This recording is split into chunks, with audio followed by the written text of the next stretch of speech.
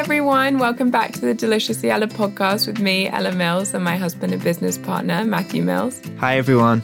So today we're joined by an incredibly inspiring woman, so we're very excited about this. We have Chrissy Rucker here, who founded The White Company in her 20s and in the last 25 years has built it up into one of the most beautiful, well-known and well-loved brands in the UK. And as we build Deliciously Ella, and I know lots of our audience are looking to do something similar, we're really fascinated by how other people like Chrissy have created so much magic and how much we can learn from their stories. So Chrissy, thank you so much for joining us today. For anyone who doesn't know your story, could you just tell us how and why you started The White Company? Well, it's hard to believe, but it was actually nearly 25 years ago.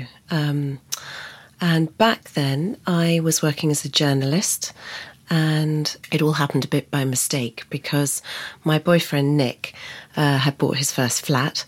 He had the most appalling taste. He sort of lived with burgundy duvet covers and highly patterned mugs, none of which matched, in an attempt to show him that really I was excellent wife material. I went off and went shopping for him.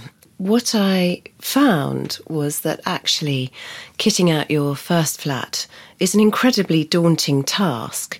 And I had a total confidence crisis and I didn't really know how to tackle it. So I just thought, I'm just going to buy white. I'm going to get white sheets, white towels, white china, white napkins, etc.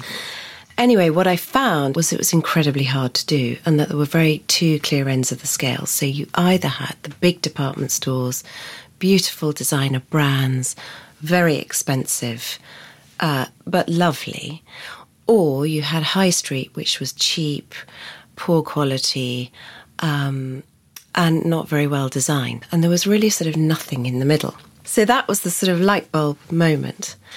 And then the turning point was when I sort of did my first investigations going and looking for factories, is that I found a lot of the factories that supplied all of the big designer brands and realised that actually if I could supply them directly to the customer, I could bring them over to this country and sell them for a much lower price, same quality than the designer labels.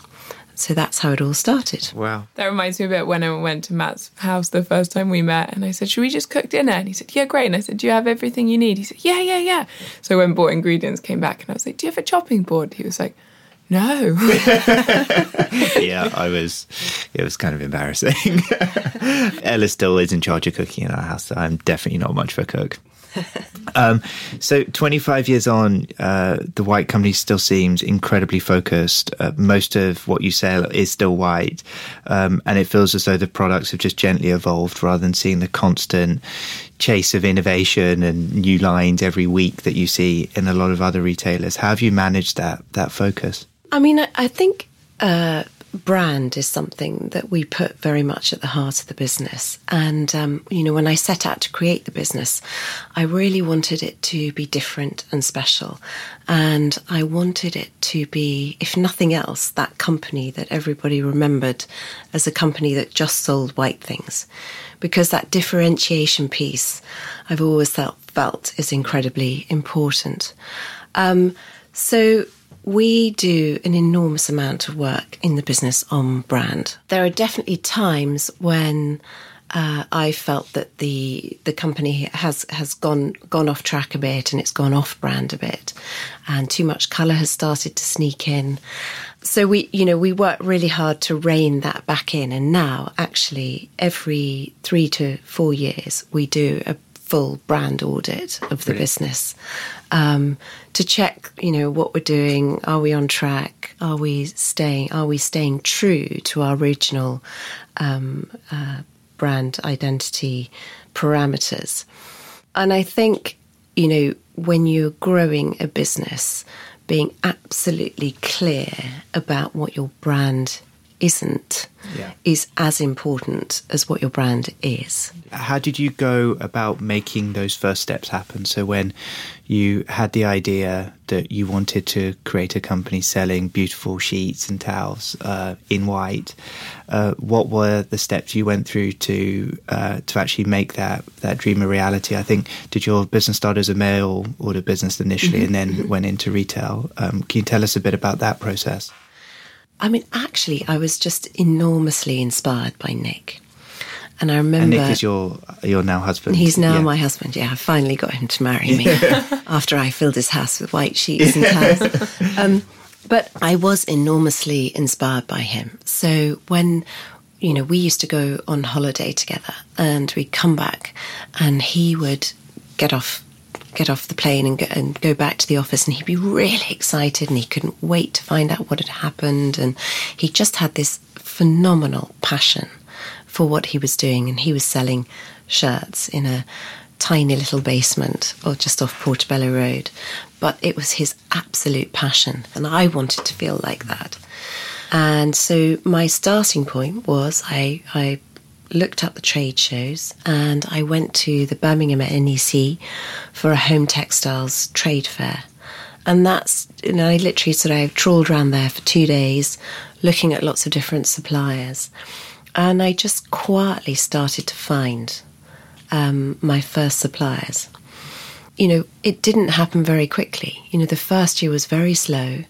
And, in my first week, I probably did 5 orders in the first week.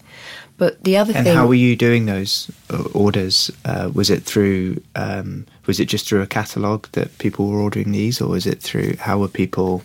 Yes.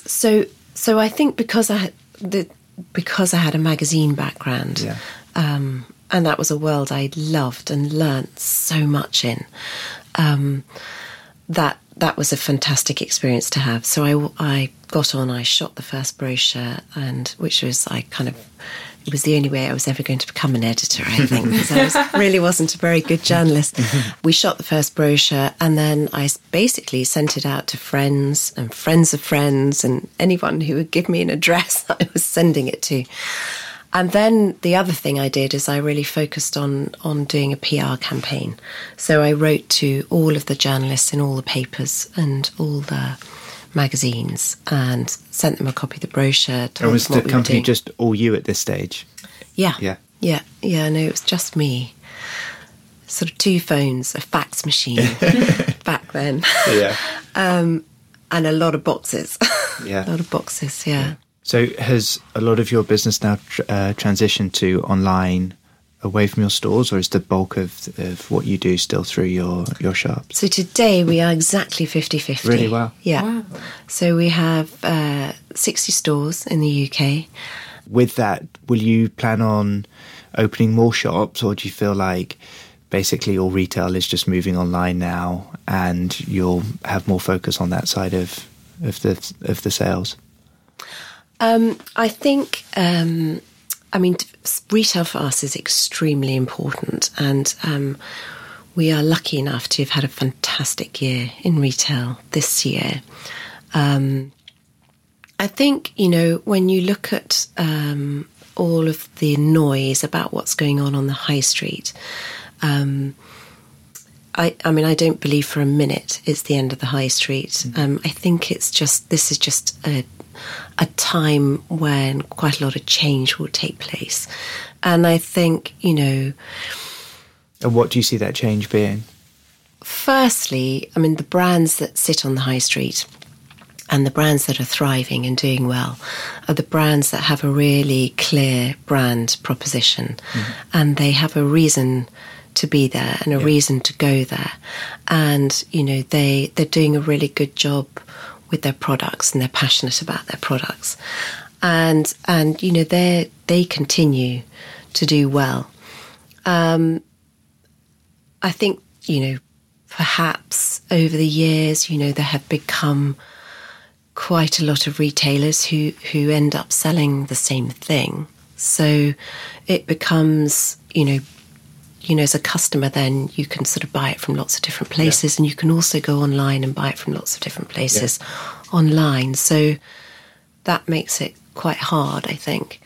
So clear brand differentiation is really important. A great brand experience, personal service. I mean, I think when people come into stores, they want someone who is there to help them if they want and is some knowledgeable help. about it. Yeah, I think there's nothing more frustrating than going into a store and asking someone about a product and they have no idea. And I know from our reading that we were doing before this episode, you have a huge emphasis on training for staff in stores so that they really, really know a lot about the product.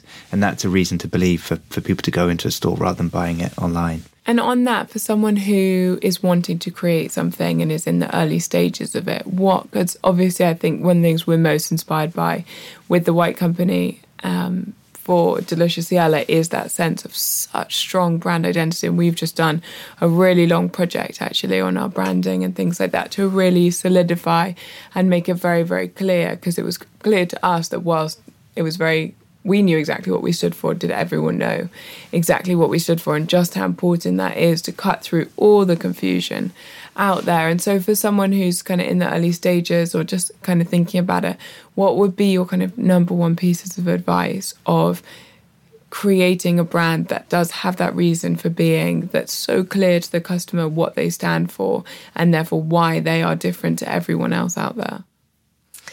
I mean, I think that is just working through, what your key brand values are, and that sort of absolute clarity of what you are and what you aren't.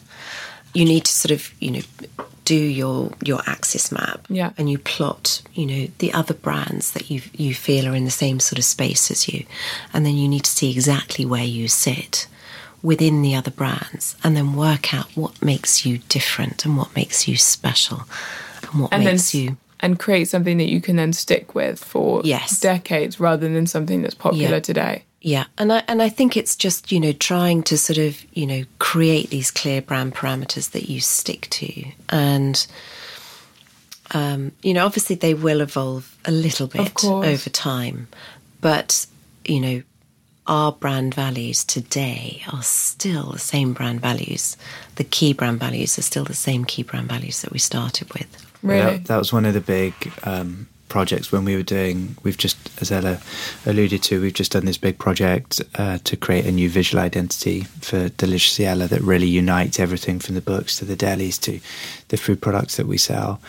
And one of the things that we most wanted to clarify through that were actually what were the values that we want to guide us and guide any other team member who comes on over the next 50 years that we hope to get to run this thing, that will keep us all honest. And as hopefully we're able to grow and hire more people and maybe have less of a direct relationship with all the people who are in the business, what can we give them as just really simple guidelines so that they always know what's important to us and how we believe Delicious-iella can best stay focused on all the values that we have. And solidifying those was the hardest part of the process, more so than I think the visual piece that we did, because it is something, it becomes your compass and it becomes something that you are wed to and tied to, we hope, for a very, very long time. And getting those right and really getting everyone signed up to those feels like the most important thing we now do in Delicious-iella. And we've just had 2 new team members join us, and the first thing we wanted to do with them when they joined was just to really, really embed them within the values. And that's, I feel like, now almost the most important process that we go through in anything, in any work that we do. Absolutely. And then the other absolutely crucial piece is the understanding of your customer. Yeah. So really, really understanding what your customer wants from you as a brand and which bits of that are right for the brand to do. Where it becomes confusing, actually, as you go along and you grow, and we've definitely experienced this, is that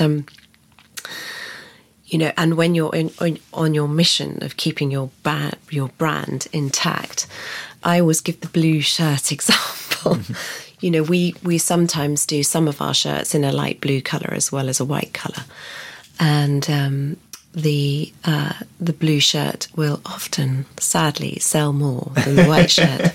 That's quite the conundrum. So then you have this challenge, and this is I think this is a really common challenge for brands, is that, obviously your merchandising team are trying to do a brilliant job for you, and they want to sell as much as possible, and they want to, make as much money for you as possible. And so they will be telling you, sell more blue shirts, sell more blue shirts. But that is not the right thing to do for the brand. But will they be then saying to you, we're selling a lot of light blue shirts, can we sell lots of light pink shirts or light yellow shirts? Oh yes, they'll or try light and green do that shirts as well. instead, and then where does it stop at that point? Yeah, but part of being the brand guardian, and I think probably, that's very much probably what you and I do. Is that, that's where you say, no, we're going to stick with, selling. Because you want to be the known ones for that something are right for the brand, rather than just becoming a seller of because that's shirts. how a brand and a product range can become eroded and lose its original identity quite quickly. But that again comes back to, that's you looking at the long term, isn't it, rather than the short term. And I think that's in the way that we live today. In everything, I think we're very much conditioned to look at today, tomorrow, maybe next week. But we're not brilliant now at long-term visions. And, it seems like, the trend of today is start a company and sell it within 5 years, rather than start a company and slowly build something that feels right and sustainable, and therefore making the decisions, not what's going to make us more money in the next 12 months, but what's going to make sure that we're still here, we're still relevant 12 years later. And that's, I think, always a really tricky conundrum. And I can imagine as the kind of founder and that guardian of the brand, that's a challenging moment of saying, I know we'd make more money if we did this, but we can't do that. I mean, we've always tried to work. I mean, I think when the business was very small, we had a 3-year plan, and we always tried to have a clear vision of what the business would look like in 3 years' time. And as we've sort of progressed along the way, we started to have a longer term view. So we always try and have a broad 10-year vision of what we want the brand to look like. Then we have a sort of 5-year plan that leads up to that. And with me, because the business was always going to remain privately owned, I mean, my motto growing the business has always been strong and safe. And retaining very strong brand identity. And one thing that Ella and I were laughing about last night is we obviously work together and run it as a family business. And we, in the first 2 years that I started working with Ella in mid-2015, in the first 2 years of working together, we had to cancel 6 holidays because work commitments came up that we just couldn't get out of. And we joked how it was so fortunate that we were doing it together, because it was just one of us who had to cancel 6 holidays because of work commitments. The other person would have got pretty fed up with them pretty quickly. Your husband is incredibly successful in his own right as well, and is the founder of Charles Tyrwhitt Menswear.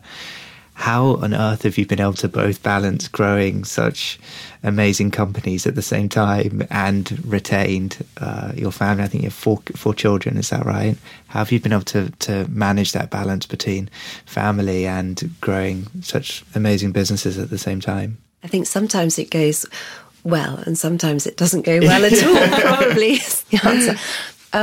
I think the wonderful thing about both having our own businesses is we understand the problems and the challenges, and we understand I suppose we understand the rhythm of what you go through when you're building a business. In the early years, it was fantastic to have someone he was sort of 3 years ahead of me building his business, so he had always some wise advice to give. What was his wisest bit of advice? In a funny way, one of the strongest bits of advice he'll always give me is just be focused. And he'll always say, do 5 things really well rather than 20 things badly. Yeah. Pick off your 5 things for this year and go after those and do them 100%. Yeah. But actually, he was brilliant because he made me believe in myself, and he just sort of said, you can absolutely do this. And sometimes you just need to have that person saying, yes, this is a great idea, just go for it. I think I rode competitively as a child when I was growing up. Rode horses? Yeah. Is that right? Yeah. And I think horses are a great leveller. Yeah. And you learn to fail spectacularly. Yeah. I mean, I found you sort of fail much more than you succeed. Yeah. And, you know, that's a great life experience to have because it takes away the fear of failure. And I think it's really important not to be afraid of failing. And, you know, if you have a bad day and things go wrong, I always just sort of think, well, try and understand what happened and what went wrong. If it involves a customer, apologise as fast and as honestly as possible and do everything you can to put it right.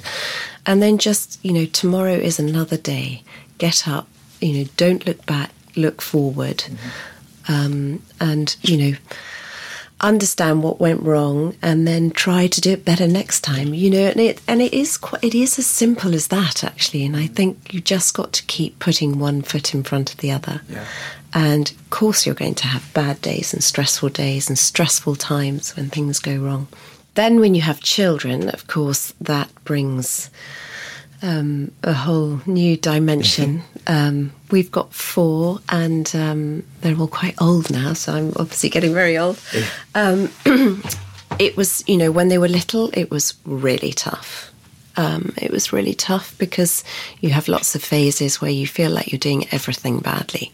You feel like you're doing a bad job at work. You feel like you come home and you're not being a good enough mum. Because it just feels like there simply aren't enough hours in the day. But you gradually work out how to make it work. And, you know, now, I mean, you know, my diary is run on a spreadsheet. Yeah. And I have 6 columns for each member of the family. And so my year is planned. The kids' things go in first. You know, kids' things go in first, then the business things go in. And then, you know, around that, everything else has to happen. Amazing. I remember when, you know, probably about 15 years ago, I remembered I felt like I was doing everything really badly. And so I said, but it's interesting to hear that because you obviously weren't, you know. Yeah. That's what I think is powerful to listen to. Definitely for me is that, you know, you felt you were doing it badly and yet look what you created during that time. Yeah. And I think I remember having this moment where I just said, that's it, I'm going to sell the business, I can't cope. Yeah. And one of the children said to me, no, Mummy, you can't. And I think they actually might have said, we don't want you to stay at home all day. But one of them said, no, Mummy, we're really proud of what you do. Oh, that's so and I sweet. think that was and actually now one of my daughters is working in the business at the moment. And so I'm very happy that I didn't and I carried on. And would you like them to come work in the business long term? Well, I mean, it would be lovely if one of them wanted to. Yeah. But I'm a great believer in they should just, you know, they need to find their own passion and follow their own dreams. So one question I had, and you said, you know, you felt like you were doing everything wrong, and, you know, at the end of the kind of difficult days, Nick would be there with your stiff G&T. And first of all, that sense of support, which I know for us has been invaluable. Like, there's no way on earth that we would still be here today able to run the business without the support we've had from our families. I mean, they've really got us through the most difficult times that we've had with our business. But I think, and each other as well. I mean, yeah, 100%. Having each other when it's going wrong or something's really, really bad. We handle pretty different things within the business, but we have obviously a deep understanding of what the other does. And just having that complete and utter understanding from the other person to know how difficult it is, and the understanding and counsel that they can give you because they have such a deep knowledge of it has been completely invaluable to both of us. But on that, have you had any moments of kind of particular challenge, moments where you think, you know, I don't know if we're still going to be open tomorrow, and how have you kind of managed to navigate through those? Because I think what from the outside we always see is how successful something is, and you don't, of course, get those kind of inside looks at the fact that actually the road to that success is very, very bumpy. I mean, I think, you know, I mean, we've encountered, you know, so many lots of little problems constantly along the way. And I think that's just where that resilience piece comes in. And you just sort of have to you just take every day as it comes, and you just kind of work out, what is actually going on here and how am I going to fix that? And then, you get on and you fix it and you move forward. And it's also terribly, terribly important to celebrate the highlights and the good moments, because it's funny, isn't it? I think when we're business owners, we tend to remember more the things that went wrong, have felt tough, yeah, when actually there've been so many moments to really celebrate as well. So it's really important with your team to celebrate those moments as much as possible. Yeah, I like that. I think that's so true, and actually something that we probably don't do enough, because the problems always seem like priorities, because they have to get dealt with and fixed and sorted now in order for things to be viable tomorrow. Whereas you always kind of put off the celebrations because they don't have to happen today, but actually they do, because you need that morale, that sense of achievement and that excitement to kind of carry you on to the next phase. So what would be, and I know it's always a difficult question, but what would be your kind of number one pieces of advice to anyone getting started on their own entrepreneurial journey or starting to think about it? Number one is the brand piece.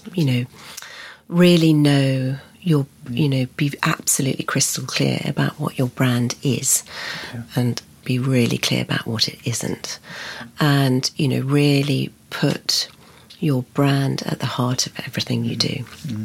I think when you're first starting out, I think you've just sort of got to go for it and just do it. Yeah. Don't be afraid of things that go wrong. It's just taking that leap, isn't it? Yeah. And we constantly, even today, 25 years later, we constantly looking at what works and what doesn't work, and we just keep building on it quietly. Just keep putting one foot in front of the other. Yeah. When things go wrong, understand them, and try and do it better next time, and move forward, and don't dwell on it. Yeah. But also I think accepting that things will go wrong, they go wrong for everyone, and that's really just not the end of the world. So if that's your greatest fear about starting, is that it's not going to go right, then it's not going to go right. Yeah. Know that it doesn't go right for anyone, but as you said, just acknowledge why it didn't go right and then remedy it. Put the next foot in front and get on with the next step. And I think that sense of fear of the unknown, of all the possible issues that may arise, is something that really, really makes you nervous. Like, I know we were talking about expanding internationally, as Matt said, and I said to Matt, what happens if it doesn't work? And he said, well, there's really only one way to know if it's going to work, and that's to do it. I was like, oh. Yeah, you're probably right. I think the other thing is don't be afraid to ask for help. Throughout my whole journey, I've sometimes, I've often approached people who I really admire, and just say, would you have a coffee? And it's amazing how generous people can be, and how they'll, just talking to people and asking questions can be really helpful as well. Yeah, absolutely. So Chrissy, one thing we do with every guest that we have on is ask them about a mantra, a practice, a saying that they live by or do every day. Well, I've got this funny little poster on my wall in the office which says, I like things to happen, and if they don't happen, I like to make them happen. I love that. I love that. I'm not sure I'm always 100% successful at that, but that's always quite a fun thing. Nice. I think it's just really important every day to, to just get up every day and enjoy the day and make the most of the day, and celebrate the successes that come during the day. And we talk a lot in the business about simple pleasures. Mm-hmm. And we talk about things should be used and loved every day and not saved for best. Mm. And I think it's that thing of if you have lovely things, use them every day, enjoy them every day. And that simple pleasures are there to be cherished every day. So that could just be, a great cup of coffee in a lovely mug, sitting down with a girlfriend and having a chat. Yeah. Or it could be just a catch up with one of your children at the end of the day as you're cooking supper. Or it could be having a bath at the end of the day. Yeah. Just really enjoying and actually genuinely taking a minute to appreciate those really nice moments, because every day has those nice moments and it's easy to let them go by. You open the front door and you take the dog out for a walk in the morning and it's cold but the sun's shining and it's crisp and beautiful. I mean, that's amazing. Yeah. I urge people to, unplug and, just enjoy the day as much as they can. Yeah. I love that. So I know one of the things that you've always been really passionate about is women in business and women supporting women, and you've done a lot of work with the Prince's Trust as well on that. And I'd love to just understand a little bit more about that, kind of how you came to it and what it is about it that kind of spurs you on so much, that's got you so passionate. So it's really exciting. So we're just starting a very exciting new project for the Prince's Trust. It's going to be called Women Supporting Women. And when people sort of say to me, why are you so passionate about this? I think, when I think back on my life, through being a small child, going to school, going to college, starting my first job and eventually starting my business, I just feel incredibly lucky to have had the love and support of so many incredible people throughout my life, from my parents and family to people that I know well, to people that I don't know very well. And they've all been there and given me moments of support and encouragement. And I suppose, the point is that they help you grow and they help you to believe in yourself. And this project that we're doing for the Prince's Trust, we are specifically helping disadvantaged young women, and they're women who have had incredibly tough starts in life. And I was truly horrified to discover that actually 270,000 women are unemployed currently. And the really shocking fact that hit home very hard with me is that currently we have 92,000 young women who are sort of dropping out of school or dropping out of education every year. Yeah. And that is up from 70,000 last year. Oh my gosh. So it is dramatically increasing. The self-harm rates are increasing dramatically. The NHS are seeing many more additions of young girls suffering from self-harm. Mental health issues obviously becoming, that's a very growing topic. And basically what we are doing with Women Supporting Women is that we are setting out on a mission to try and raise £10 million. And we are hoping to sponsor as many young women as we can through the Prince's Trust. They have some truly amazing, life-changing programmes. Well, Chrissy, thank you so much for joining us today. It's been fascinating hearing your story. I know you're an enormous inspiration, and the White Company as a brand is an enormous inspiration to Ella and I. So thank you so much for coming in and sharing all of your incredible wisdom and knowledge with us. And if you have any feedback on this episode, we would love to hear it. So please do review it, please do rate it, and share any of that feedback with us. And otherwise, I hope you can tune in for our next episode, and definitely subscribe. There'll be a new episode coming out for you every Tuesday. Thanks so much, everyone.